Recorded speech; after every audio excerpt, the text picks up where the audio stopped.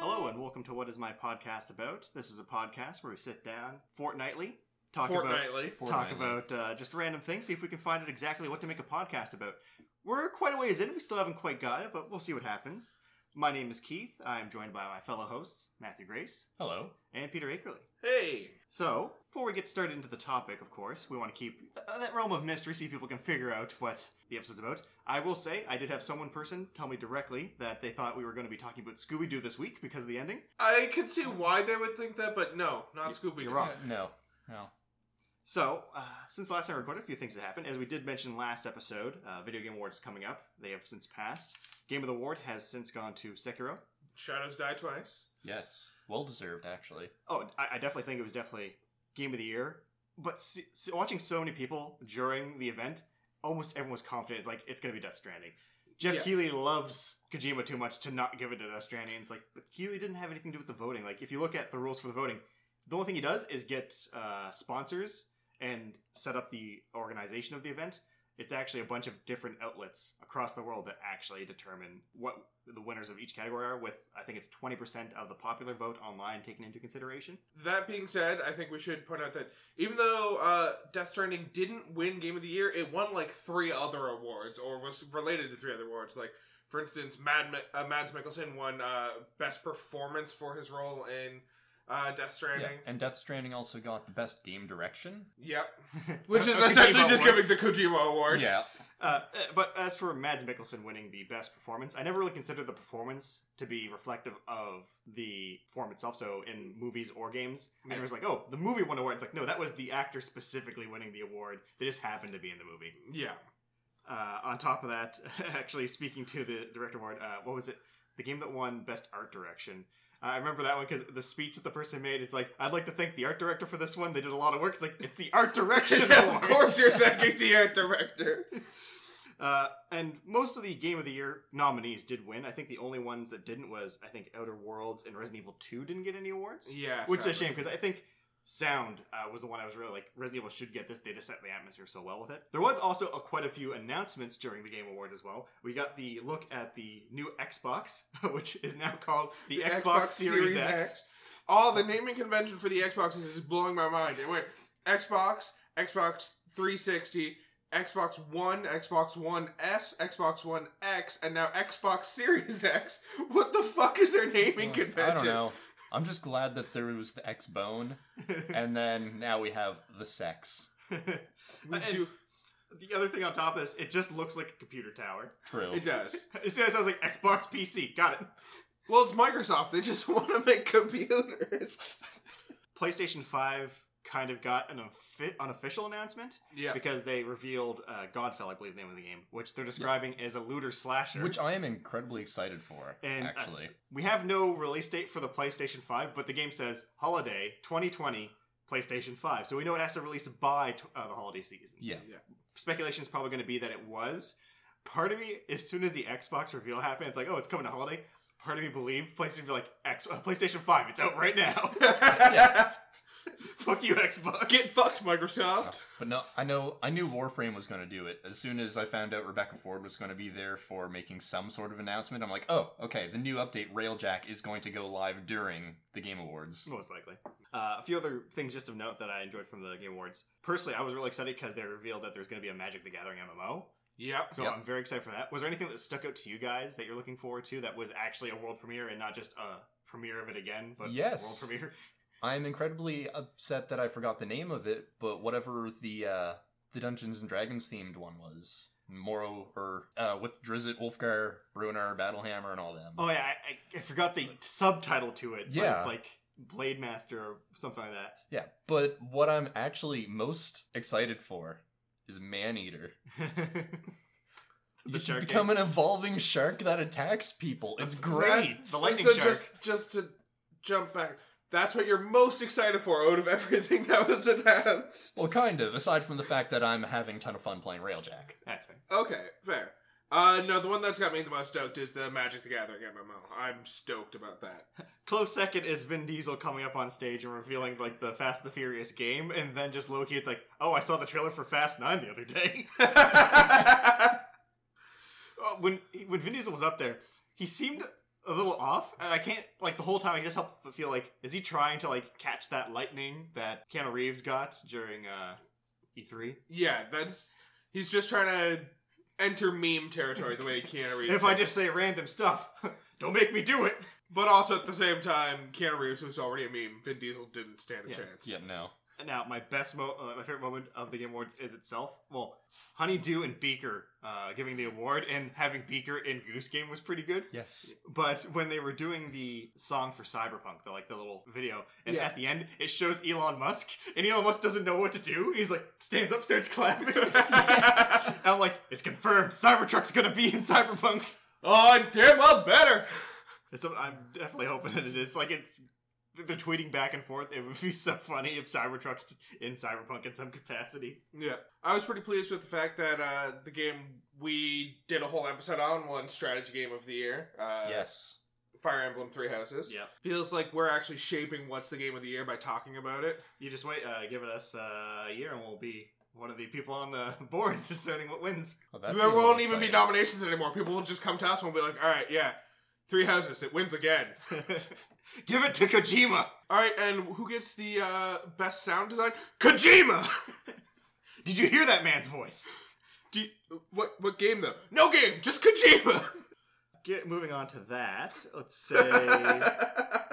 Do we happen to have any corrections or emails that we need to go over before we get into the topic? Nope, no corrections or anything. We did get an email, but it was a suggestion for a new topic, so we'll just discuss that when we actually talk about the topic.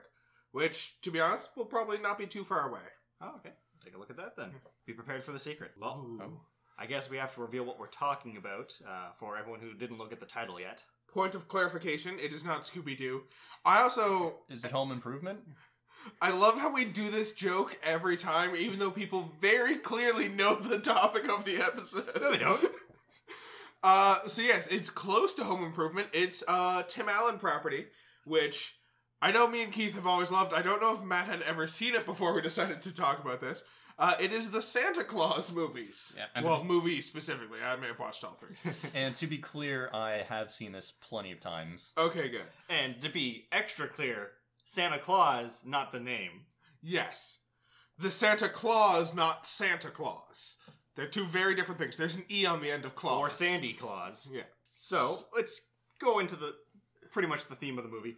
It's your standard Christmas movie. It's, well, one of the three standard themes. The non-Hallmark version, where, single dad, doesn't make time for his kids, works all the time, divorced, hates the new stepfather, and something ends up happening where he ends up forming a bond with the child, and his life starts going to shit pretty quickly because of it, and he has to learn to accept the new changes and all that stuff. Yeah, except that his position in the workplace is not as important as his position in the family. It has all the hallmarks of a Christmas movie, except no one is searching for the meaning of Christmas. Because They're the meaning of literally Christmas... searching for Christmas in this one. Yeah, the meaning of Christmas is literally just thrust into the main Yes. character.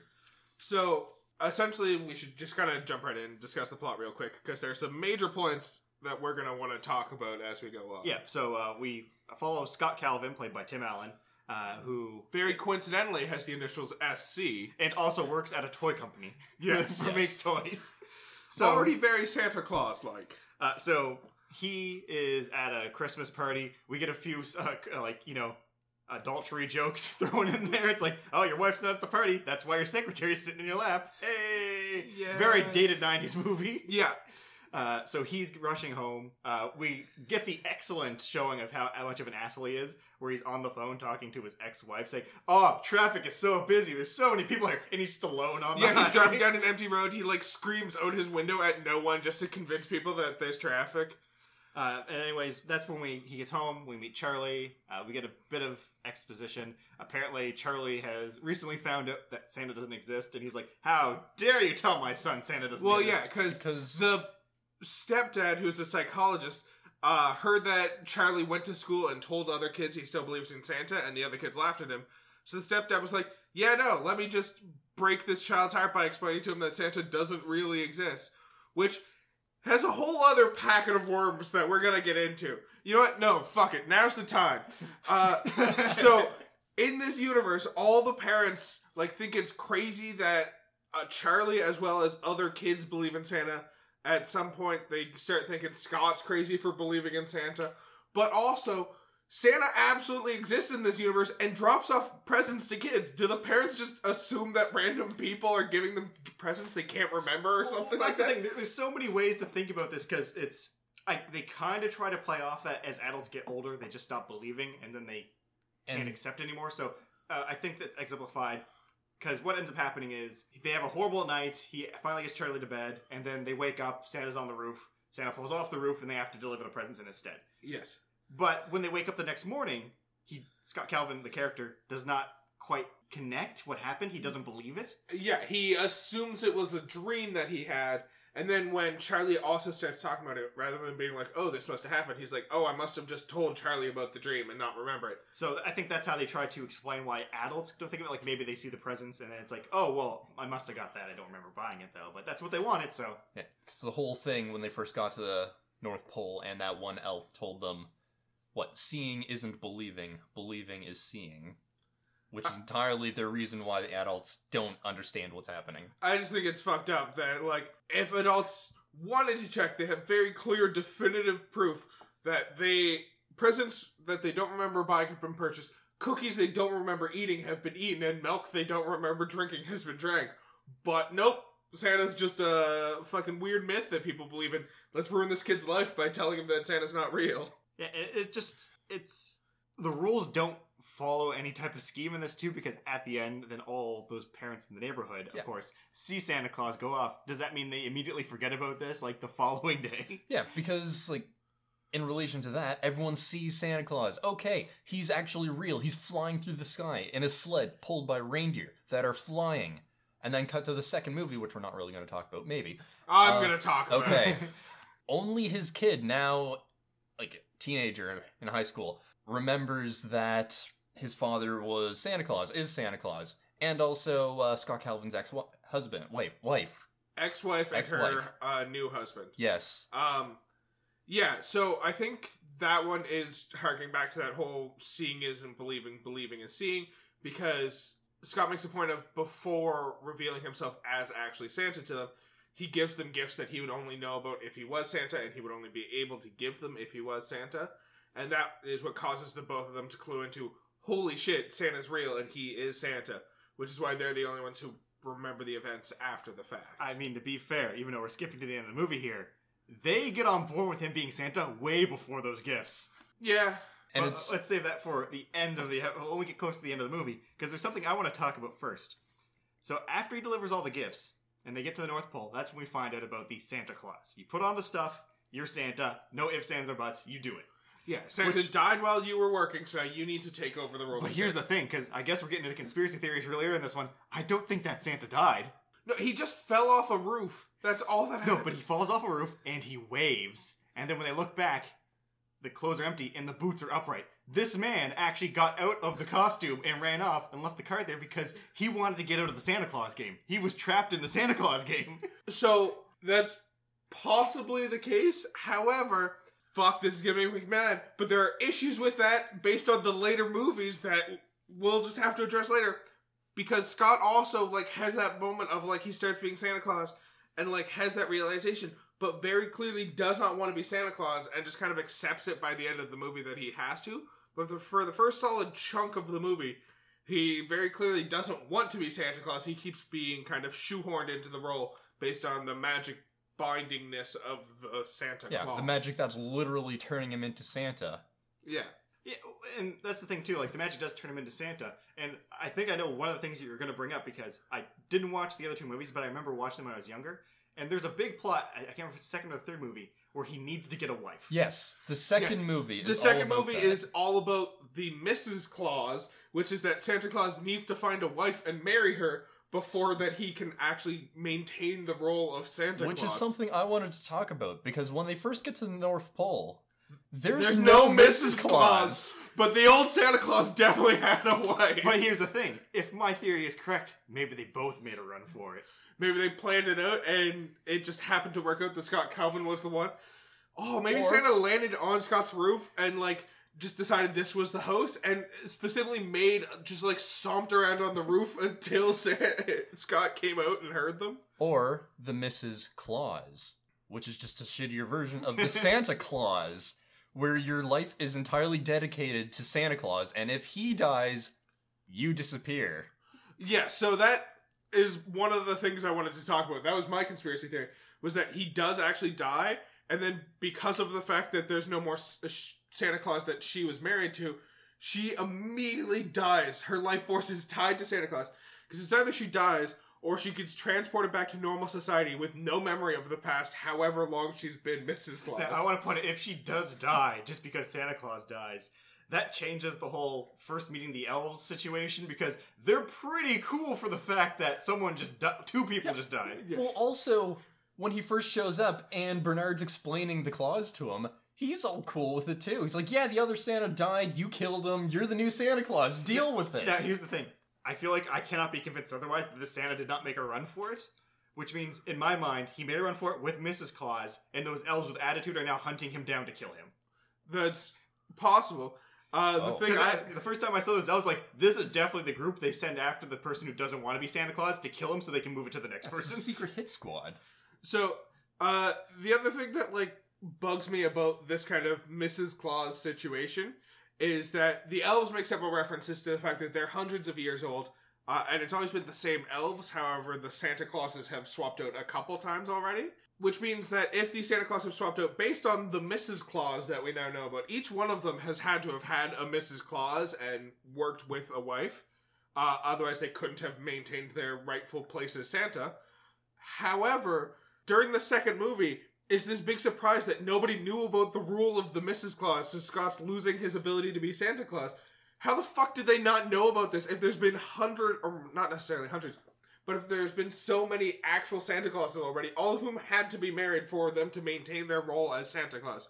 Or does Santa just never last a full decade for the magic to come into effect that he doesn't have a Mrs. Claus? That's a plausible explanation, because none of the elves seemed phased that the new Santa came in.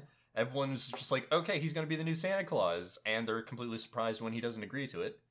And that was my other thought on the whole, there was no Mrs. Claus when they first got back to the North Pole, was maybe the other guy just started, the last year, just like Tim Allen, Scott Calvin, was doing this year.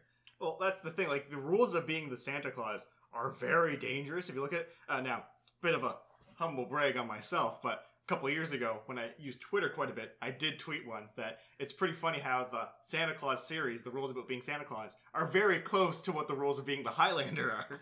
Yes. And I got retweeted by the Santa Claus Twitter, which existed about 4 or 5 years ago. Yeah. And this movie is from the mid-90s? Yeah, the first one is from 96, I believe. So I'm going to take that as confirmation that they based this, and this is just Christmas Highlander. Yeah. I also so we've had several running jokes in our kind of friend group about the Santa Claus, as well as about the Highlander, and what's the other one that has that similar kind of logic? The Vin Diesel movies. Chronicles of Riddick has the you keep what you kill concept. That's kind of the joke we've always made, is especially when we've played a fair bit of D&D, not that this is a D&D podcast, but we always play the method under the logic of, if something dies under your control, you're now responsible for everything it was responsible for. We've always kept referring to it as either the Santa Claus rule or the Chronicles keep of what you kill rule. It's just fantastic that there's these kind of similarities between these projects. And just before we get too further into the end of the movie, there is one thing that just kind of stuck out to me and I want to discuss a bit. How the Christmas bag works. Nonsense is... Now, is it making... so the elves make the items. Does it summon the items into the bag? Or does it create items that are needed for that situation? I think it has to summon the items into the bag, because otherwise why are the elves making presents if the bag is just creating the presents itself? Also, it's weird. I have to imagine it's some sort of pocket dimension, because we also do at one point in the later movies see the elves loading gifts into the bag. So there has to be some sort of... The elves create the gifts, the elves put the gifts in the bag, but then the bag appears to be empty for most of its time. Case in point, the first house that Scott goes to as Santa, he takes all of the presents out of the bag, makes a big point to Charlie about how the bag's now empty, so he can't do it. They get to the next house, and Scott's like, I can't do it. The bag's, it's full of presents again. And the reason I started thinking about this, too, was in the opening scene when he's flying around the first time, and he decides, I'm going to give Charlie a good Christmas and do Santa Claus stuff. When he can't find Charlie, he looks back, and Charlie is there playing with a dog. I'm like, wait a second. What? Pull this dog out of the bag. Is this dog real? I remember remember that scene, but also, like... We never see the dog again. Yeah, there's no dog. Like, he pulls it out and starts playing with it like it's his gift from Santa, but also, there's very clearly no dog in the rest of the movie. So how did he get it out of the bag? Did he jump into the bag to look for a dog? Or did they stop at someone's place to deliver presents, and he's like, I'm just going to keep this dog, and then after the trip, he's like, I don't want you anymore. He just stole a dog from us and released it into the wild. That also brings up the fact that if they can give out dogs for Christmas, then the elves are breeding dogs and potentially other animals in the North Pole. Exactly. Oh, absolutely. I want a pony for Christmas, okay? While we're still talking about that kind of first night of Christmas, I got a couple complaints about the story. So essentially, the way it opened, they kind of first encounter Santa and everything that happens very closely mirrors the story, the old story that everyone hears about the night before Christmas. There's not a sound in the house. I forget the whole wording of the story. But Scott's reading it to Charlie the night before this all goes down. And then, like, the story kind of mirrors that very closely. And there's one line where Charlie asks, what does Suchuk mean? And like Suchuk ladder. Yeah, and Scott's like, what are you talking about? He's like, there arose ladder. There rose Suchuk ladder. He's like, not Suchuk ladder, such a clatter. He's like, what's a clatter? A clatter's like a lot of noise. That's all it is. And then later on, and that's the actual wording of the poem. That's the way it's always been. There arose such a noise that caused him to get out of bed and discover the Santa. Rose from my bed to see what was the matter. And then we go outside, they kill off Santa, or Santa escapes, whatever. And they're like, how are we going to get up to the roof to check on those reindeers? And then out of nowhere, a ladder appears that just says such a ladder. And it's like, no, that's not the way the story goes. You can't just fuck up a line on purpose just so you can rewrite the story. Also, where did the ladder come from? It arose. Probably part of the Santa Claus. Hey, the new guy has to get up onto the roof somehow. We'll just throw a random magic ladder into the claws. We'll throw a random magic such a ladder. This sounds like that Scott Calvin and his family's been watched for months leading up to this so that they could purposefully just fuck with him when they're turning into Santa Claus. Oh, okay. So, other idea. Because you're right, it seems a little bit weird that he fell off the roof and died from this, especially when landing in a big pile of fluffy snow. And his boots were upright. They weren't flat. And he also waved at Scott afterwards. What if the reason the elves aren't surprised that Santa died or disappeared over the course of his trip isn't because Santa ran away, but because while he was up on the roof, some of those elves with attitudes actually shot him with like a poison dart, which caused him to fall off the roof. He slowly died, which is why he's able to wave from the ground. And then once Scott and the kid turn around, the elves strip his body down and take the corpse away so that all that's left is the clothes for Scott to put on. He's not even waving at him like, he's asking for help. Please, get over here. I need assistance. I took a completely different way. He's not asking for help. He knows what they're planning to do. They're planning on making this man a Santa Claus. He's trying to shoo them away. Like, get out of here! Save yourselves! Don't trust the elves! Oh my god, that's so much better! That explains everything so well. And that's why they're also not weirded out about Mrs. Claus not being there. They also killed off Mrs. Claus. Oh. It's not magic that causes Mrs. Claus to disappear when Santa Claus disappears. It's the elves that cause Mrs. Claus to disappear. And their kindness when they get back is so much more terrifying. It's like, yeah, we just killed someone, but here, have a nice hot cup of cocoa. The perfect hot chocolate. Made from human bones. That explains so much. So I suppose we should continue explaining the actual plot of this movie and not what the actual plot should be. The second half of the movie, well, second half, but the middle part of the movie is essentially him transforming into Santa Claus. It's him reluctantly transforming into Santa Claus. Well, the magic makes him larger, craves sweets, like cookies, sugar, grows milk. A big old beard. One point when he goes into work because he can't fit into all his clothes, he's wearing a sweatsuit. One of his coworkers like comments on that, and he's like, "Oh, my suit's at the dry cleaner, so I have to wear this for today." I was stung by a big bee. And I was stung by a big bee, that's why I'm swollen. Everyone's like, okay. And he's like, oh, are we ordering lunch? And then he orders like a laundry list of sweets. And everyone's like, stung by a bee, eh? What the fuck is wrong with you? It's like, the man wants to eat. He's still doing his job. Fuck right off. And then he just shits on this man for trying to put Santa Claus in a tank. Yeah. Yep. They're trying to sell a tank toy. And they're like, no, you're not destroying Santa Claus's image. What are these elves? They should look cuter and happier, not old and decrepit.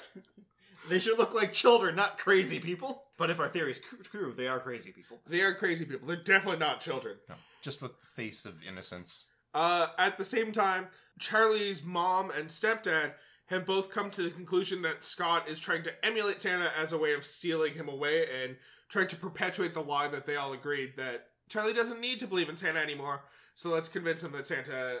Or now Scott's trying to convince him that Santa's real and that he is Santa. So they just become real confused and defensive of Charlie, which causes a lot of problems for Scott in his home life. He's not really allowed to see his kids. There's one moment where he goes to watch Charlie's soccer game, and kids start lining up to sit on his lap to ask him for presents. He's not even dressed as Santa. He's just a fat guy with a beard, and everyone wants to sit on his lap to ask him for presents. And Charlie's mom and stepdad show up, and I think they're rightfully creeped out by the fact that Scott's got a line of kids waiting to sit on his lap. That's the beautiful thing about this movie, too, like, because the movie does play down that line where, like, no one trusts them, and there's even the line when they're going to the judge for determining custody, and Charlie leans into his dad, he's like, don't worry, I told him everything. I'm like, oh, that's bad. That's really bad. I'm never going to see you again, kiddo. But up till that last moment, even the part where he ends up kidnapping Charlie, essentially, because that is what happened. He does kidnap Charlie. He fully kidnaps Charlie. He goes to say goodbye to Charlie for the last time because he's going to move to the North Pole, and Bernard shows up, and he's like, why doesn't he just come with us? Why does he have to stay here? And Scott's like, oh yeah, fuck, I forgot. Kidnapping's an option. And he just fully kidnaps Charlie. And now, here's the beautiful part about this movie. Up to this point, only Charlie and Scott see the elves and the magic. So up to this point, you could fully assume this movie could be like some sort of thriller where he is actually going crazy and seeing things. Oh yeah, it's fully just from his point of view, and he believes all that's happening, but none of it's actually happening. I could buy that. So this movie could have been like had the amazing twist at the end. It's like, oh no, he was crazy. Yes.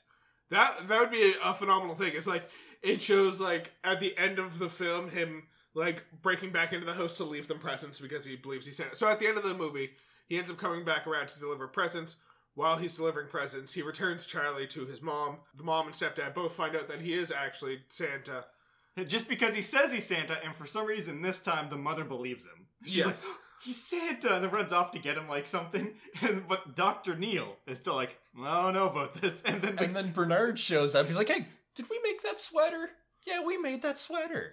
There's also the fact that the first time Scott goes to deliver presents to this house, the police are waiting for him because they assume he's a kidnapper. Which, first of all, is completely batshit fucking crazy because the parents, up until this point, assume he's lying about being Santa and is just trying to steal away Charlie by pretending to be Santa. But then they decide he's absolutely going to break into our house on Christmas Eve, or midnight on Christmas Eve. So let's get all the police to come into the house and wait for him to come in, and the moment he comes in, we'll kidnap him. Which, like, also the police are standing outside the living room with guns drawn, waiting for him to come in. And flashlights all over the place. And flashlights all over the place. They know he's going to enter via the chimney, so there's still so many questions going on. So they fully believe at this point that he is Santa Claus, but they still decide they're going to arrest him for kidnapping Charlie. Because they see how big he is and how small the chimney is when they go inside the room. It's like, how do they not put the two and two together? My favorite scene from all of this, too, has to be after he's arrested, they got him interrogation, and the cop's like, I'm going to ask your name, and you're going to say Scott Calvin. Name, Santa Claus. Name, Kris Kringle. Like, going through all the different languages after that. Ho-ho, she-ho. Yeah, it's saying all the different possible names for Santa Claus. It's great. So yeah, we go on. He gets kidnapped. He gets released by the elves with attitude, who at this point are very well practiced in murder. And they have the tools for the job, too. Tinsel that cuts through metal. Yep. That's just terrifying. That's just a grout wire. That's all that is. So then we get back to the part where the parents end up finally agreeing, like, oh, he is Santa Claus. And one of my favorite things in this part is when she goes off to get her gift for him, she comes back with the legal papers that are the restraining order, where, like, you have no visitation rights, and it's like, here's my gift to you, and throws it into the fire. And I'm like, that's not how legal papers work. No. He still has to be at least a certain amount of distance from this kid. Yeah. You revoking that kind of belief, or you saying he's allowed to visit the kid again, doesn't free him up. At this point, if he tries to visit the kids and the cops catch him and they're like, we've got a restraining order against you, you can't come in here. If the mom comes out and he's like, no, it's alright, he actually is Santa, that does not allow him to see the kid. That means the mom has now been indoctrinated into his lie. Oh, that changes everything. Now neither of you get to see the kid. Social services it is. Also, Dr. Neil wins again. Also, that's why... Wait, Dr. Neil's a psychiatrist. What if he's slowly been making them crazy? Oh my god. And his weird twisted way of hating Santa Claus for not giving them that wiener whistle. I love that. So there's one point just before they're going to the judge, and they're talking about when they realized Santa wasn't real. And for both of them, it's they asked for a specific present from Santa, and neither of them got it. Which is a weird way to discover that Santa isn't real. Mystery date and the Oscar Mayer wiener whistle. Yes. And Dr. Neil points out he stopped believing in Santa when he was like 3 years old because he didn't get this fucking wiener whistle. Yeah. He's just a spoiled brat. He was probably on the naughty list. Probably. Almost definite. I didn't get a wiener whistle. I got some fucking coal and a note about how I have to be better next year. Santa's a fake bullshit. Now, Neil is actually a fun character throughout this movie because there's a part 2 earlier that I really enjoyed where he's having the conversation with Charlie about how Santa's not real. And then Charlie hits him back with, well, have you seen $1 million? He's like, well, no. It's like, there you go. Well, have you ever seen Santa? Or have you ever seen reindeers that fly? I have. Outside that one time. No. How do you know they exist? Have you ever seen $1 million? No. Checkmate, Neil. Like, I also like, have you ever seen reindeer fly? Yes. Well, I haven't. He actually has a shitty stepdad name too. Okay, Neil. Get out of my room, Neil. Oh, God. Back to the elves being evil, though. The reason Bernard suggested that Scott Calvin bring the kid back with him to the North Pole is so the elves can begin their indoctrination of the kid. So that when they decide that Scott Calvin is no longer fitted to the role of Santa, they can off him like they just offed the previous one and replace him right away. I'm telling you, it already fucking worked, because if we remember the last line of the movie, when Neil says, you're going to make a great psychiatrist one day, Charlie looks up and says, I think I'm going to go into the family business, which means he literally just said, I'm going to kill my dad one day and take his job. Yeah. I'm going to become Santa one day. That's my plan. Which is amazing. So, I'm going to touch briefly on the next 2 movies that happen. So, Santa Claus 2 is, as we've already discussed, all about the Mrs. Claus. So it's discovered that there's an additional clause to the Santa Claus that no one was aware of, which that Santa has to find a wife and marry her within the next 28 days, or else he stops being Santa forever and loses all of his magical powers. And then he has to kind of go out into the wild. He finds a wife, he brings her back to the North Pole, and marries her. The plot of the movie is a little bit more stretched than that because he finds a woman who he hates at first, slowly realizes he likes her over the course of time. She does not know he's Santa Claus. He actually tells her that she's Santa Claus. She has the reasonable reaction of, fuck you, you're crazy, and stops talking to him. She gets brought to the North Pole to save the day, and then when she's saving the day, Scott's like, oh, by the way, while you're here, marry me or you're ruining Christmas for millions of kids around the world. She's like, we have to get married. He's like, I mean, I don't want to put pressure on you, but yes, if you don't, you're ruining Christmas. Which, hell of a way to coerce a woman into marrying. Your standard Hallmark Christmas rom-com. Yes. Then we find out in the third movie that there's an escape clause, which is if Santa ever doesn't want to be Santa, he can just easily say, I wish I had never been Santa at all. While holding a specific snow globe, he immediately stops being Santa, goes back in time to the moment he became Santa, and someone else takes the role for him. Which means that existed the entire time. So during that first movie, during that chunk of time when Santa did not want to, or when Scott did not want to be Santa, he could have easily just been like, yeah, I wish I'd never become Santa at all. And then he never would have been Santa, and everything would have been fine. All his legal troubles and all that bullshit. And because the escape clause existed, that means the elves knew about it because they told him about it, didn't? Yes. No. Did they tell him about it? Yeah, well, the elves did know about it because... Oh, fuck. Let's talk some more about Santa Claus 3, the worst of the 3 Santa Claus movies. The plot of Santa Claus 3 is that Jack Frost wants to take over the role of Santa, so he finds out about the escape clause from some elves, and then he uses that to trick Santa into giving up the role of being Santa so that he can become Santa and sell merch to people. But because the elves knew about this, they didn't let the old Santa Claus use the escape clause. They just straight out killed him instead. Well, doesn't this reset time in a sense? Yeah, so the way it works in the third movie is that Scott goes back in time, he watches Jack Frost become Santa Claus, and then it jumps them forward to the future, to that point in time, where the only 2 of them who have any memory of the previous timeline are Jack Frost and Scott Calvin, and everyone else has just been living the past 30 years with this Jack Frost as Santa Claus. And so, yeah, it resets the timeline no one has any memory, and it kind of completely changes the way the world worked from that point onwards. Yeah, I believe the third movie, the best way to explain it is it's pretty much A Wonderful Life. Yes.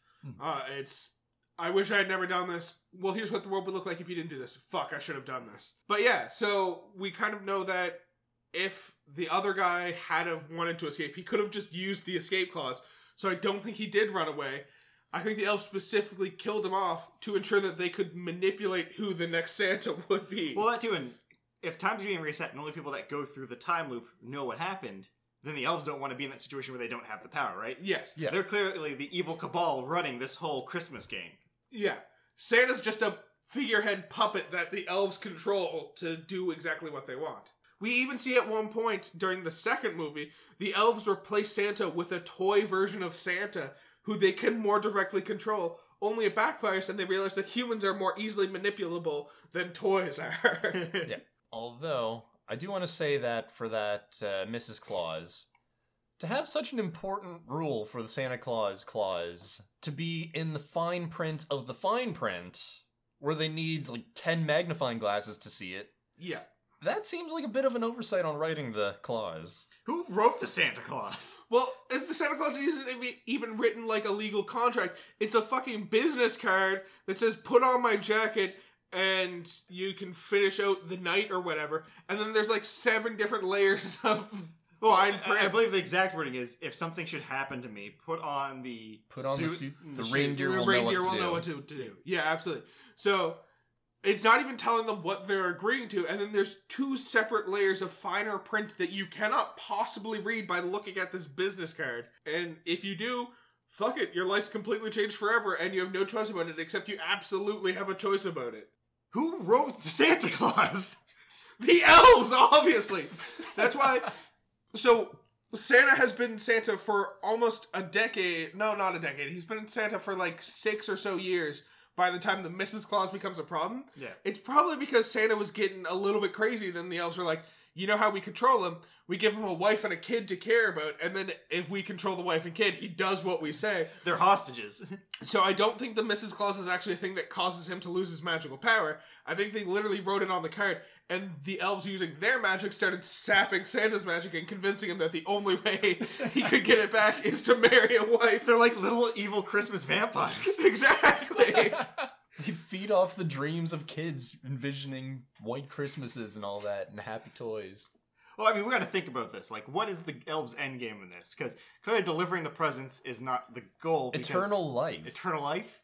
And eventual enslavement of the entire world, perhaps? Maybe the believing is a literal thing and they feed off belief. Yeah, because to go back to the one line that we hear repeatedly through the first movie, seeing is not believing, believing is seeing. It's just like, I think it was Clash of the Titans, that God movie, where the gods get their power from their believers. Exactly. So the elves, it's not that if you believe in them, you will see them. It's that they can only be seen if enough people believe in them. So the children's belief in Christmas is what manifested the elves to exist.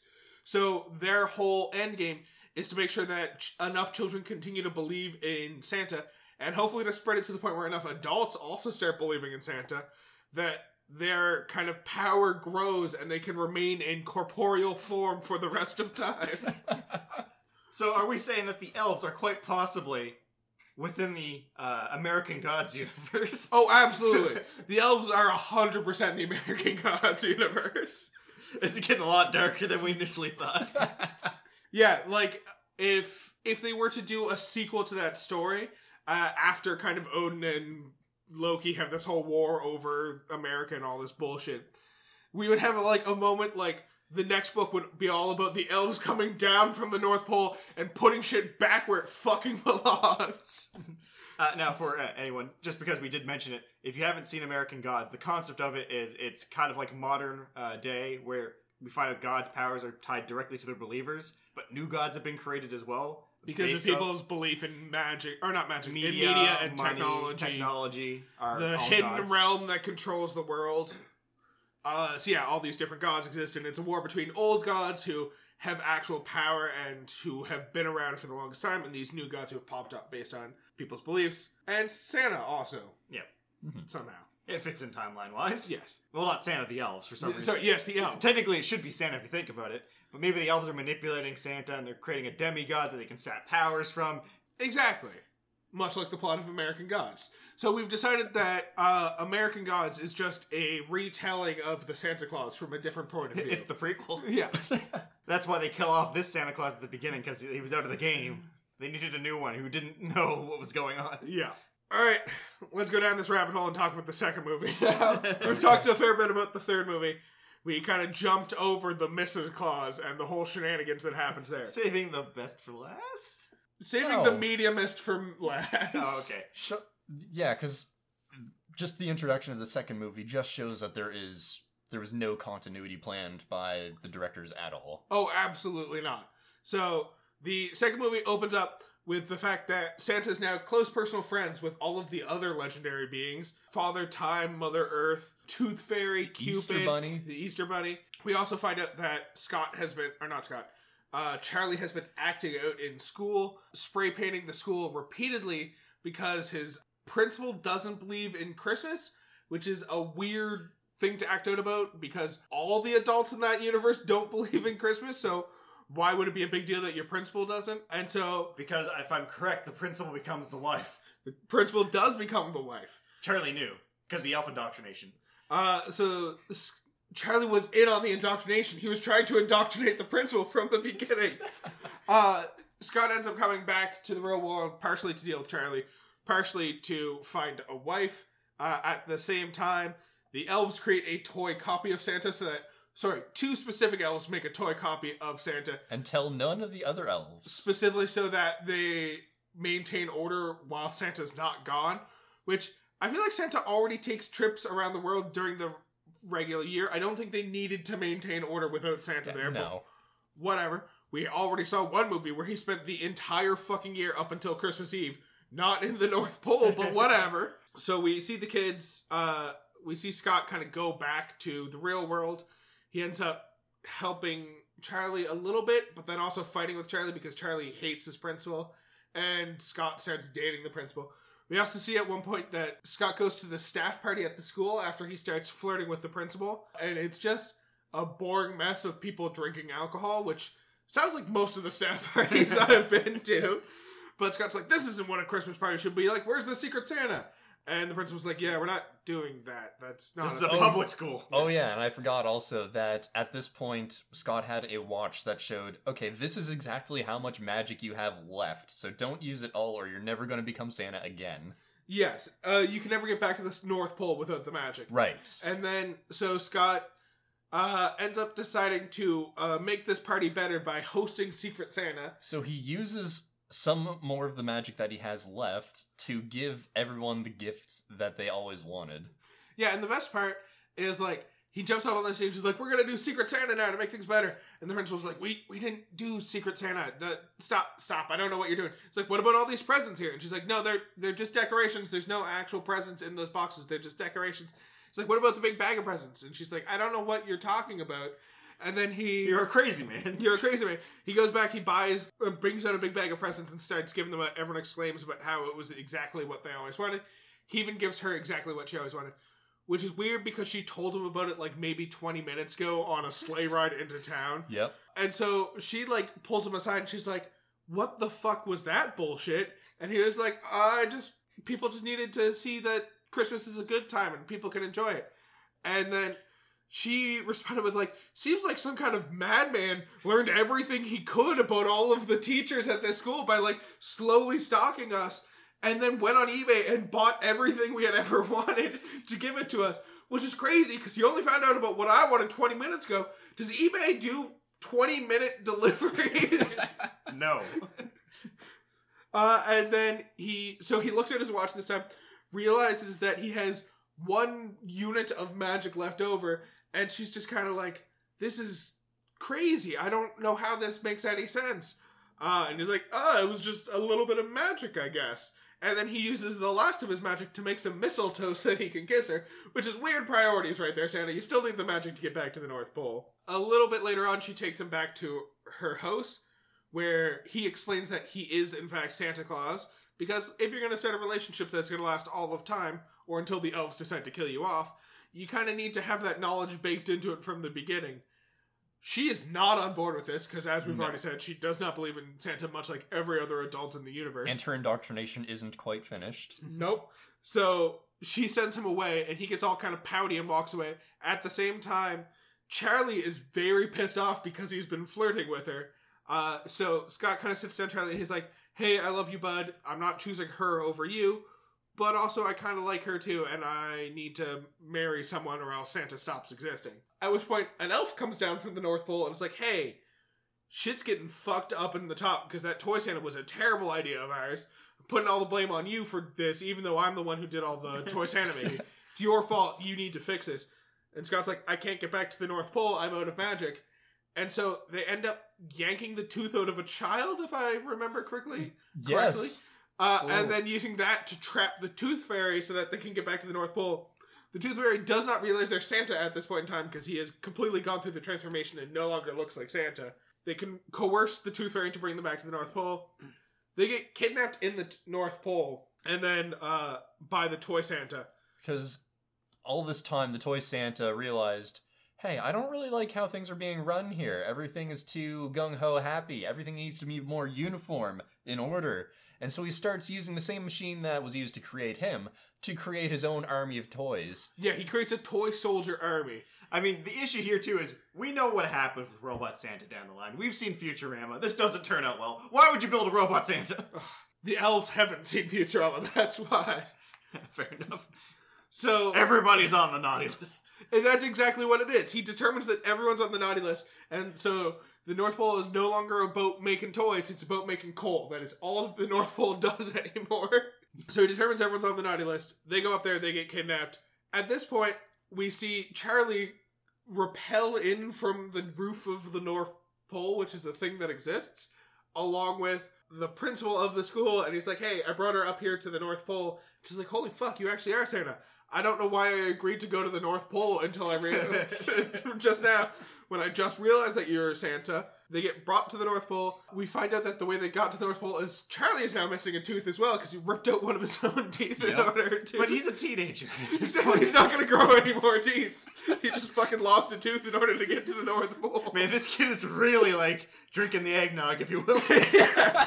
He's fully accepted that this is his lot in life, to serve the elves. I live to serve the elves. And then they kind of free Santa, or free Scott. He tracks down Toy Santa, comes back to the North Pole. He's like, I gotta deliver these gifts. But real quick, me and you, we gotta tie this knot. And she's like, we met like a week ago. Why are we getting married? And he's like, you have to, though. And she's like, fuck it. All right, let's do this. And then they get married. And it's just the weirdest fucking timeline of events. Your standard Hallmark Christmas rom-com. Yeah, the first one's all about a father learning to love the holidays and love his kids, even though he's a big, important businessman.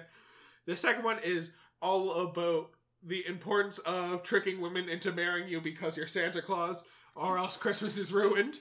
And also, I mean, that's probably the best pickup line. And also still being important to your family. And then the third one is all about realizing that being Santa is not half bad, and you should probably stay as Santa. It's like the elves are trying to convince us, the audience. The first movie I've seen plenty of times. The second movie I've seen a couple times. The third movie I only watched the once, because it was bad. The third movie I've now seen twice. And to say twice, I should really say on 3 separate occasions, because I saw it once, it was bad. I agreed to never watch it again. In preparation for this podcast, I decided to rewatch the third one. I got halfway through and then just turned it off and was like, nope. Not gonna happen. And like 2 days later went back and was like, alright, fuck it, let's finish this train wreck of a fucking movie. Now, funny enough, barely remember the third one, but I remember the second one kind of vaguely. And I remember the thing that was most, like, I disliked about the second one was the fact that the other fairy tale creatures exist. Yeah. Because it's just so out of place with, like, kind of what they established in the first one. Well, it also raises the question of, do the other fairy tale characters follow the same logic of Santa Claus? Which is, if someone shoots and skins the Easter Bunny, do they become the Easter Bunny? As long as they put on the fur. Ugh. And like, how the hell do you become the Tooth Fairy, though? I assume it's some sort of situation where, like, you are hanging out in your house, you hear some noise, you assume someone's breaking into your child's room, so you obviously go in there and kidnap them, and then... Or, well, not kidnap beat them over the head with a bat or something. And then you're like, is this guy wearing wings? What do those look like on me? And then you try on the wings and all of a sudden you're the Tooth Fairy. It's like the guy just says, pull out the kid's tooth, you'll see what happens. Rip all of the teeth out of your child's head. You'll understand what happens next. The blood ritual must be completed. Just look in my wallet. They look in his wallet and see, like, thousands of dollars. Dollar coins. Of quarters and loonies. Yeah. And they're like, I want this money. They take the wallet and then they become the Tooth Fairy. That's an even better question. Does the Tooth Fairy have a magic wallet that it just has all of the different denominations of money in it? Because if he just says loonies, most of the world's getting pretty pissed off about the fact that they got a loony under their bed, but a loony makes no sense as a concept of money. The fuck's a loony? He can just destroy the world's economy. Specifically the Canadian economy, if it's just loonies. Does that mean he's gonna go to, like, an exchange place to get, like, the money changed over? He's like, shit, I got, like, 3 kids in Japan, I gotta go. Better go to the store. And then, yeah, my other favorite is Cupid. How the fuck does someone become Cupid? Do they have to put on the diaper and then shrink down to baby size? Or just picking up the diaper, turn them into a baby, and then they put on the diaper? And you have to shoot someone with an arrow. I feel like a lot of these jobs, like, are very difficult ends, whereas, like, the Santa Claus is like, just put on the suit and the reindeer will do it. And it's like, you need to shoot this person with this bow and arrow, or rip out that child's tooth. For, like, Father Time, you just have to become decrepit. It's just like, just watch my body decay to dust. It will know what to do. The Easter Bunny's probably the easy one. Just go hide some eggs around someone's house. Just take a big dump. These eggs will know what to do. Shit in this basket. Would you rather the Santa Claus fairy tale we have now, or would you rather the Santa Claus be the actual Santa Claus of fairy tale? So to clarify, do you mean the Santa Claus as in the one from the movies, or the one we've come up as our own headcanon? The one that we've come up with as the actual truth. I actually really enjoy the concept of the elves being like an evil cabal that are running things. That being said, I don't want it to be true because that's fucking horrifying. But don't you want to be Santa? No! Not if it means being controlled by elves. I mean, Charlie really wants to be Santa. I want that movie to come up. Yeah, I want them to do, like, 20 years from now. The Santa Claus 4. The Santa Claus 4, the reclausening, and it just opens with, like, Charlie holding a bloody knife and Scott's corpse on the ground. No, it's him up on the roof, and then all of a sudden he slips, and then it just pans down. It's like, hey, someone clearly iced this roof with buckets of water. And just a murder mystery, like, who killed Santa Claus? It releases on Halloween, Santa Claus 4, The Red Snow. And then, like, the whole thing is like, Charlie takes over the job, and then we find out at the end, it's like, oh, wait a second, Charlie killed him. Oh, he iced that roof. What if it's like a mystery crime thriller, and it's Charlie finding out that Scott died, and him, like, taking on the role of Santa, while also trying to figure out who killed Santa? That would be pretty badass. But then we'd have to go with we'd have to really lean into how crazy Charlie is, because clearly Charlie killed Santa. Yes, Charlie did kill Santa. It plays like Memento, where, like, the whole movie's about him trying to find out who killed his wife, only for it to be told in the end that he's the one who killed his wife. Unless Scott Calvin decides he's going to retire in a couple of years, so Charlie's getting ready, but then, before Scott Calvin can actually retire, some other random person gets the Santa Claus outfit.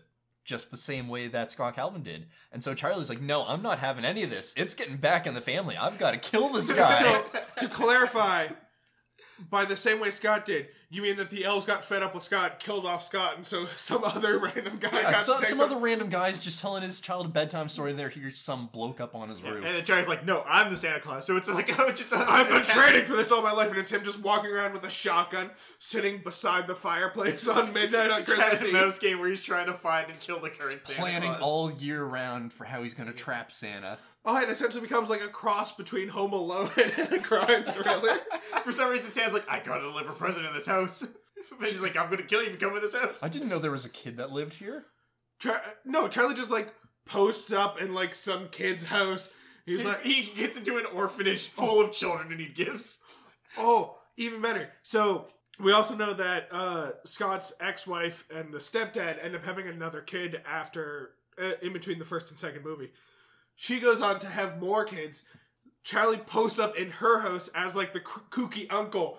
And he, like, tells them the story of Santa Claus. And, like, the sister, like, very clearly knows about Santa Claus and all that stuff, too. But she's gotten to the point where she's kind of forgotten this story as well as she becomes an adult. Charlie has never forgotten. So he posts up at the house as like the kooky uncle with full intention of killing the new Santa Claus so he can take on the role for himself. There's a scene of like just beating the shit out of Santa Claus. The girl comes out and goes, "What are you doing to Santa?" It's like, go back to bed. Hey, you just reminded me. Mrs. Claus was pregnant with a kid in one of the movies. In the third movie. Is that kid going to grow up to be Santa, or is that kid automatically an elf? I think being born in the North Pole forces him into elf long life. Just imagine like an elf situation in this So universe. that's how the elves guarantee that they continue to exist and they keep growing their numbers to make their army to eventually take over the world. Oh, that's a really... So that's a good point, because the point is, in the second movie we find out, Bernard brings up the fact that we need to find Mrs. Claus for you so you can have a family and continue to be Santa Claus. In the third movie, Bernard's not there anymore. Was Bernard replaced by the new baby Claus? And then that could explain why they kill off the Santa Clauses every so often, because like they don't want them to get attached to the baby, so the baby doesn't have an attachment back and betray the elves. Right. Exactly. Which means that, if we're right about this, because the baby's born right at the end of Santa Claus 3, that could very easily mean that Scott's dying that Christmas. Because the baby's delivered, then he goes away to deliver presents. Do they kill off Scott and Mrs. Claus that night to ensure that the baby has no attachments to the Clauses? Oh.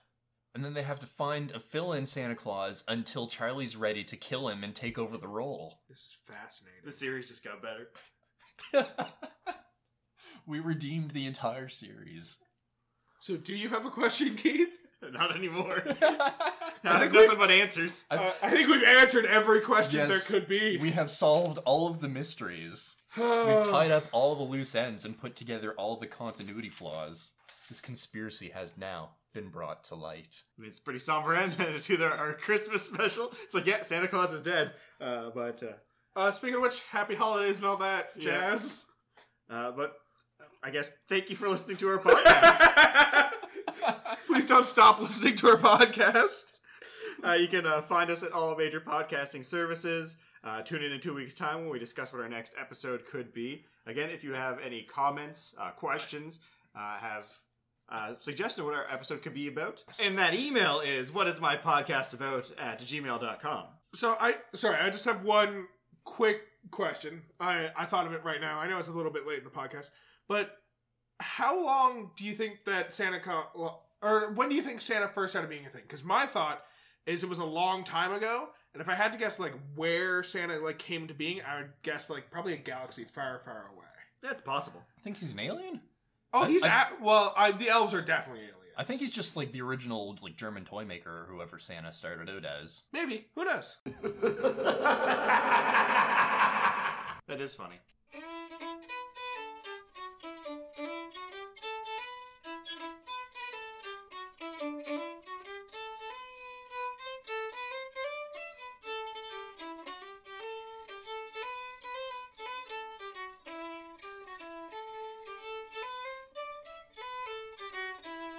Hashire sori yo, kaze no you ni, Tsukimihara o padoru padoru.